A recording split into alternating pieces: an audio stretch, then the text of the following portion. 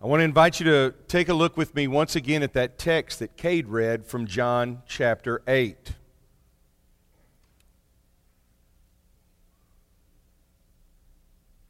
John chapter 8, verse 31, 41. Jesus said to the Jews who believed in him, "You are truly my disciples. If you remain faithful to my teaching, then you will know the truth, and the truth will set you free." They responded, "We are Abraham's children. We've never been anyone's slaves. How can you say that we will be set free?" Jesus answered, "I assure you that everyone who sins is a slave to sin. A slave isn't a permanent member of the household, but a son is. Therefore, if the Son makes you free, you really will be free. I know that you're Abraham's children, yet you want to kill me because you don't welcome my teaching. I'm telling you what I've seen when I am with the Father, but you are doing what you've heard from your father." They replied, "Our father is Abraham." Jesus responded, "If you were Abraham's children, you would do the things that Abraham did. Instead, you want to kill me, though I am the one who has spoken the truth I heard from God. Abraham didn't do this. You are doing your father's works." Do we have another sermon? Okay, back to the text. They said, "Our ancestry isn't in question. The only father we have is God." Now, you've heard that phrase, "You will know the truth, and the truth set you free." That's a very, almost overused phrase. And I think it would do us well to take just a minute or two and ask ourselves, what does that really mean? Because it gets used a lot. "I know the truth will set you free." And we try to use that to tell other people, you need a wake-up call. But Jesus is asking the Jews who actually believed in him to have a closer relationship with the truth. And this isn't just for the Jews. This is for us. Remember, did you notice, for example, that these are the Jews who trusted Jesus? The ones who want to kill him, who don't want to hear his message of truth, are the ones who actually trust and believe in him. And if you go back a few verses, you look and you see, here are the reasons why they trusted in him, because Jesus is the light of the world. Now that takes us all the way back to the Exodus. God led his people from slavery in Egypt to the land of promise, and by day he was leading them with a cloud. All right. And what was it at night? Pillar of fire, a light. There was a light bringing them through the wilderness. Jesus saying, "I am now that light that takes you through this desert world to the truth." Jesus is also in a category by himself. This is why they don't appreciate his message. Most of us are doing our best in this world to try to self-define. And you are told every day, I am told every day, that we can define who we are. We just have to determine it. We just have to work up our willpower. We just have to do more, try harder, get better. And sometimes we actually come to worship. And the message that we tell ourselves and the promise we make to God is, "God, I've really messed up. I'm going to do better, though. I'm going to do better. I'm going to try harder. I'm going to do better.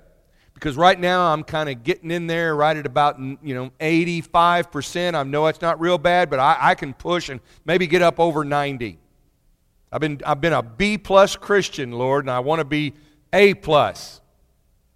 Now, I know, don't worry, God, I'll do better." And the whole time we're missing the point that God is saying, you don't define yourself. I define you. I mean, sometimes our relationship with the truth needs to improve because God has said, I don't think you're a B+ Christian. In fact, everything that you're grading yourself on is stuff that I have absolutely no concern with. And I would rather that you be obedient and be more like my son. And Jesus said that he does define himself because God defines him. Wait a second, you just said he defines himself. Well, he is God. His Father is God. So in that sense, he does come automatically with two witnesses to define him. He's in a category by himself. The good news for you and I is that's the standard. Jesus has to be measured by a completely different standard. When we're trying to put Jesus in the same category as us, and we're trying to understand Jesus the same way we understand one another, we're using the wrong kind of measuring stick. In fact, we're not just using the wrong kind of measuring stick. It's like trying to use your tape measure to find out what the temperature is outside. I mean, that tape measure might be highly accurate, but if you go outside and try to use that to find out what the weather's going to be, forget it. You're not only using the wrong measuring stick, you're using the wrong standard. No, we need to reverse that. Jesus does not need to be put into our standards and judged by our standards, but we need to look at ourselves and one another according to his standard. Because Jesus is the one who is sent by the one who saves. And if we can't listen to Jesus, if we can't improve our relationship with the truth, now listen to this. If we can't improve our relationship with the truth, Jesus says you'll die in your sins. That is not hellfire and brimstone preaching meant to make us all sweat and turn or burn. That is a truthful and honest, compassionate word that says, I want you to stop doing that which is going to lead to your death. This is the gospel. And these Jews trusted in Jesus, but they had lost their connection and their relationship with the truth. Here's the reality check.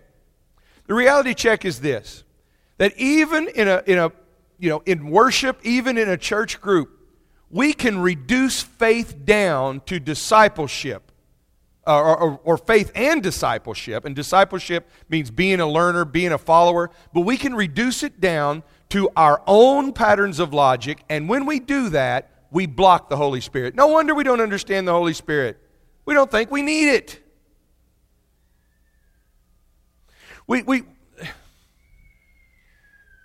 We're like that scene in, any of y'all ever heard of this movie? I think it's like a documentary of Arkansas. It's called Sling Blade. You know? It's pretty accurate. And all these guys are sitting around and they're trying to figure out what's wrong with this tiller, and they're looking at all the machines and all the parts and everything. And here comes old Carl Childers, and he just looks at it and he says, it ain't got no gas. We try to figure out how to build the church, form the church, run the church, how to do this, how to do that, how to do worship in decency and order, and we think, man, we've got this all figured out, everything is tuned up, and you know what? We don't have any gas. Because we've blocked out the Spirit because we think it's just all about building a motor. Our quest for truth becomes negative and based on non-belief when we do that, because then we look at everything and we say, well, that's not right, and that's not right, and this can't be right, and that's not right, and we're left with whatever remains. It's like we think we can reduce faith down. I can give you 3 scriptures. You know why we don't get interested in reading Scripture? Because we think, well, what are the ones that I really need to know? Just give me the short version. I'll read the Cliff Notes Bible, and the rest of it just isn't that important. I mean, from what you're telling me, preacher, 2/3 of it's been nailed to the cross. Why would I want to go jerk it off that nail and it's all ripped up? This is why we're not motivated, because we look at it the wrong way. Jesus is saying to these Jews that trusted in him, this is your problem, and I'm warning you of this, not because I'm trying to make things difficult or trying to be combative, because if you don't improve your relationship with the truth, you're going to die in your sins. Let me tell you how we're taught to do this at a very early age. I don't know. Do they still have Sesame Street? Is there still such a thing existing? Yeah, they used to do this. They used to do this when I was a child. And we used to learn things like this. And I'm not going to put the video up there, sing the song, because it will get stuck in your head all week. One of these things is not like the other. 3 of these kids belong together. And I remember this one in particular because one of my favorite characters, Luis, the guy that ran the Fix-It shop, is singing it. He's got a beautiful singing voice. He's saying 3 of these kids belong together. 3 of these kids are doing their own thing. And he goes through the whole song, and then you're like, which one is different? Let me just ask the kids, which one's different? Huh? Who is it? The upside down girl. Right. That's obvious. But he looks at this and he goes, which one's different? Well, you could say it's Jay right here because he's the only boy up there. But man, you can't miss this girl right here. So, yep, it's her. And then you're like, yay, we know which one's different. And no one ever asks, why on earth is that girl hanging upside down? It's like, yeah, 3 of them. We've just said, okay, she's different. Let's get her out of the picture. I think this guy right here is starting to think that. You can see by the look on his face. Why is she hanging upside down? And this is often what we do in our discipleship. Don't do that. Don't do this. Prove to me that you don't have to do this. Show me what doesn't belong. And we never stop and ask the question, why? Jesus is inviting us into that why. He says, abide in me, remain in me, and know the truth. We want to know more. How many times do we come to church over and over again? How many times do we sit in classes or we go into our own Bible study and we talk to God and we pray to God, and God, just show me what you want me to do. God, just show me, just tell me what you want me to do. And Jesus would say, I've been telling you this for quite a while, actually. You just don't seem to be listening because you're not abiding in me. You just want the quick answer. Abiding in Jesus' teaching means living in it rather than reducing it to the minimal points. When we reduce it down to a few quick bullet points, easy steps, 5 facts, whatever it is, 3 simple points, it no longer becomes about Jesus Christ, the Son of God, the King of Kings, your Savior, my Savior, our King, the one who's coming back. We focus on facts rather than the Father and the Son. Knowing the truth is knowing Jesus. We've seen that elsewhere in John's Gospel. Pilate dares to ask Jesus the question, what is truth? Jesus says, I am the way, the truth, the life. If you want to get to the Father, you're going to come to me. Jesus is the Exodus, which is our slavery from sin. Did you notice that when he had this back and forth with them, they're so convinced that Jesus is wrong. And here's the next reality check. When we place our confidence in everything that we know, we forget our true identity. We become enslaved to sin. We lie to ourselves. It's just like Cade said. If it was up to us when we come to this Lord's Supper table, none of us would have a shot. Now, that doesn't just mean that we're all unworthy. Because sometimes we have made this about us. And so we start to decide, just like 3 of these kids belong together, some people don't belong at this table, some people do. I don't want those people here, I want these people here. Why is that? Because we're placing our confidence in what we know. This is why we say, welcome to the table of the Lord. This is why we affirm that it is the Lord's Supper.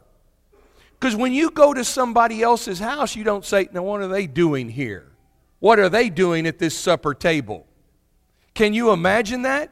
You go to somebody's house and you tell your host, what's she doing here? Why is she at this table? And he says, because that's my wife. Well, you would have just committed a very social faux pas. It is more appropriate for us to come to a closer relationship with the truth and understand why we've been invited to the table. We forget our identity. We forget what it means to be the adopted children of God who've been invited into this family. We forget what it means to have a Savior. When we become enslaved to sin, if you go back and notice in the text, what they were saying to Jesus is, what is all this business about knowing the truth? We're Abraham's children. We've never been enslaved to anybody. Think about that. Is that true? That's not even their story. That's not even the story that they should know. The story of the people of Israel begins with the Exodus. And what was the problem at the Exodus? They were slaves in Egypt. And God rescued them. The Exodus is the most important story in the Hebrew Bible. It all begins there, not Genesis. Genesis just sets things up and tells us why things are the way they are. It's when we get to the Exodus. Abraham isn't even the most important story. Abraham just tells us what God is doing. But along the way, God calls this man named Abraham, makes him the father of a great nation. He has to start with one. And then that nation populates, and you've got all of these people, and then they end up in the wrong land, enslaved, and they are doing nothing of any earthly good other than making bricks for a rotten king who thinks he's a god. And God has to step in and save that. That's their story. We were slaves in Egypt, and then God rescued us. But they tell Jesus, we're Abraham's kids. We've never been slaves to anyone. You know that Jesus just wants to point out the obvious and say, Egypt? Let's talk about Egypt. How about Babylon? You remember that? When they invaded you and they took you captive? Maybe you've never been slaves, but you've been captives. Not entirely sure what the big difference is there, but this is your story. And you and I, when we put up a front and act like, oh, we're church-going folks, we're not like them sinners out there. We've lost our identity. We've lost our story. We don't glory or revel. We don't take pride in our sins. But we are the people who have been redeemed, and we're able to say, like Paul, once I was that, but now I am this. We're able to agree with Peter, our apostle, and say, once we were not a people, but now we're the people of God. Once we were in darkness, but now we're in the light.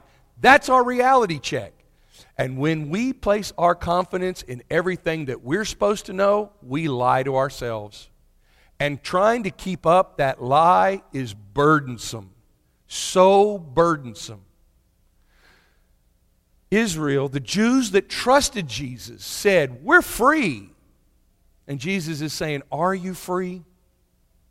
Because you don't know the truth. But if you will know the truth, if you will develop a closer relationship with the truth, then you will truly be free. You look back at the history of the Restoration movement, and there was a time that we put all of our faith in the claim that we are the one true church. And I don't think that's the best way to put it. Not because I feel bad about that, not because I think that, but because I've read a little bit of the Bible. And I'm listening to what Jesus says right here in John 8. That maybe it would be a lot less burdensome if we saw ourselves as the church of the one who is the truth. Because that first option, to be the one true church, means that at every single moment you and I have to get everything 100% absolutely right, and if we fail, there is no hope.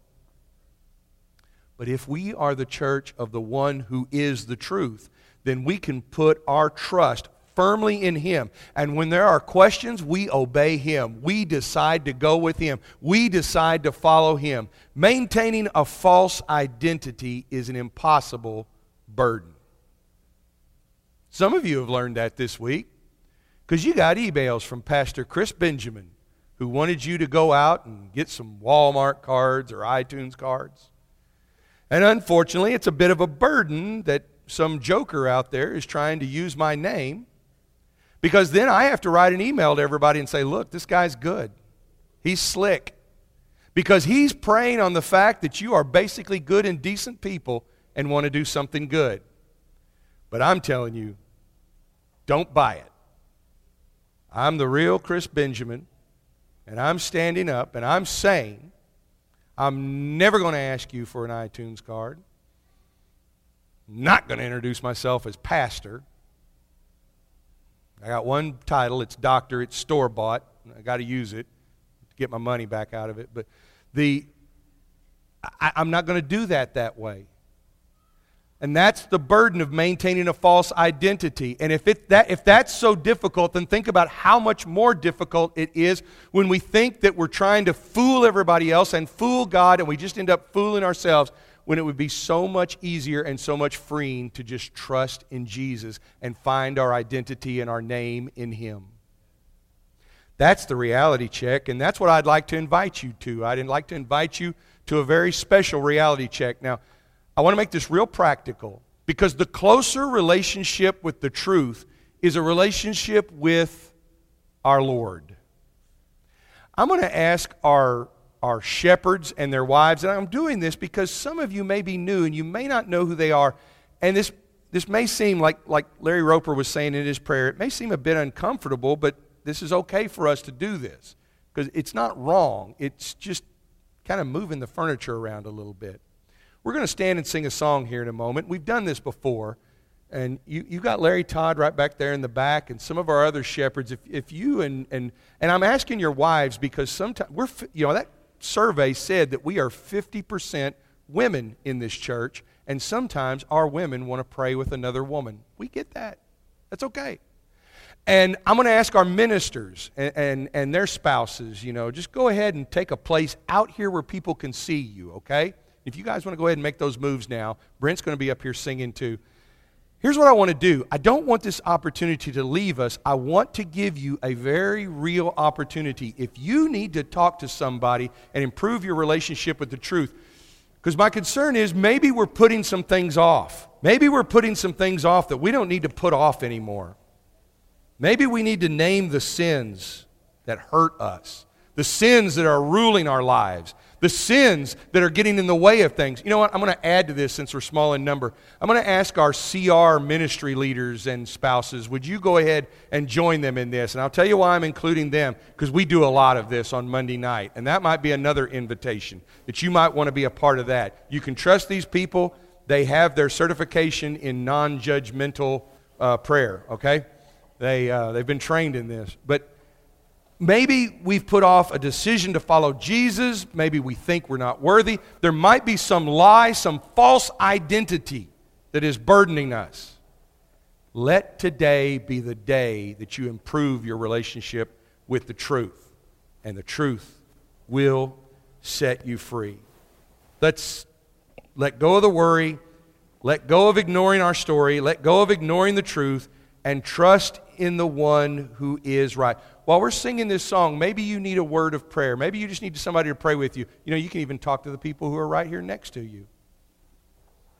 Because all of it, we're not here to justify you.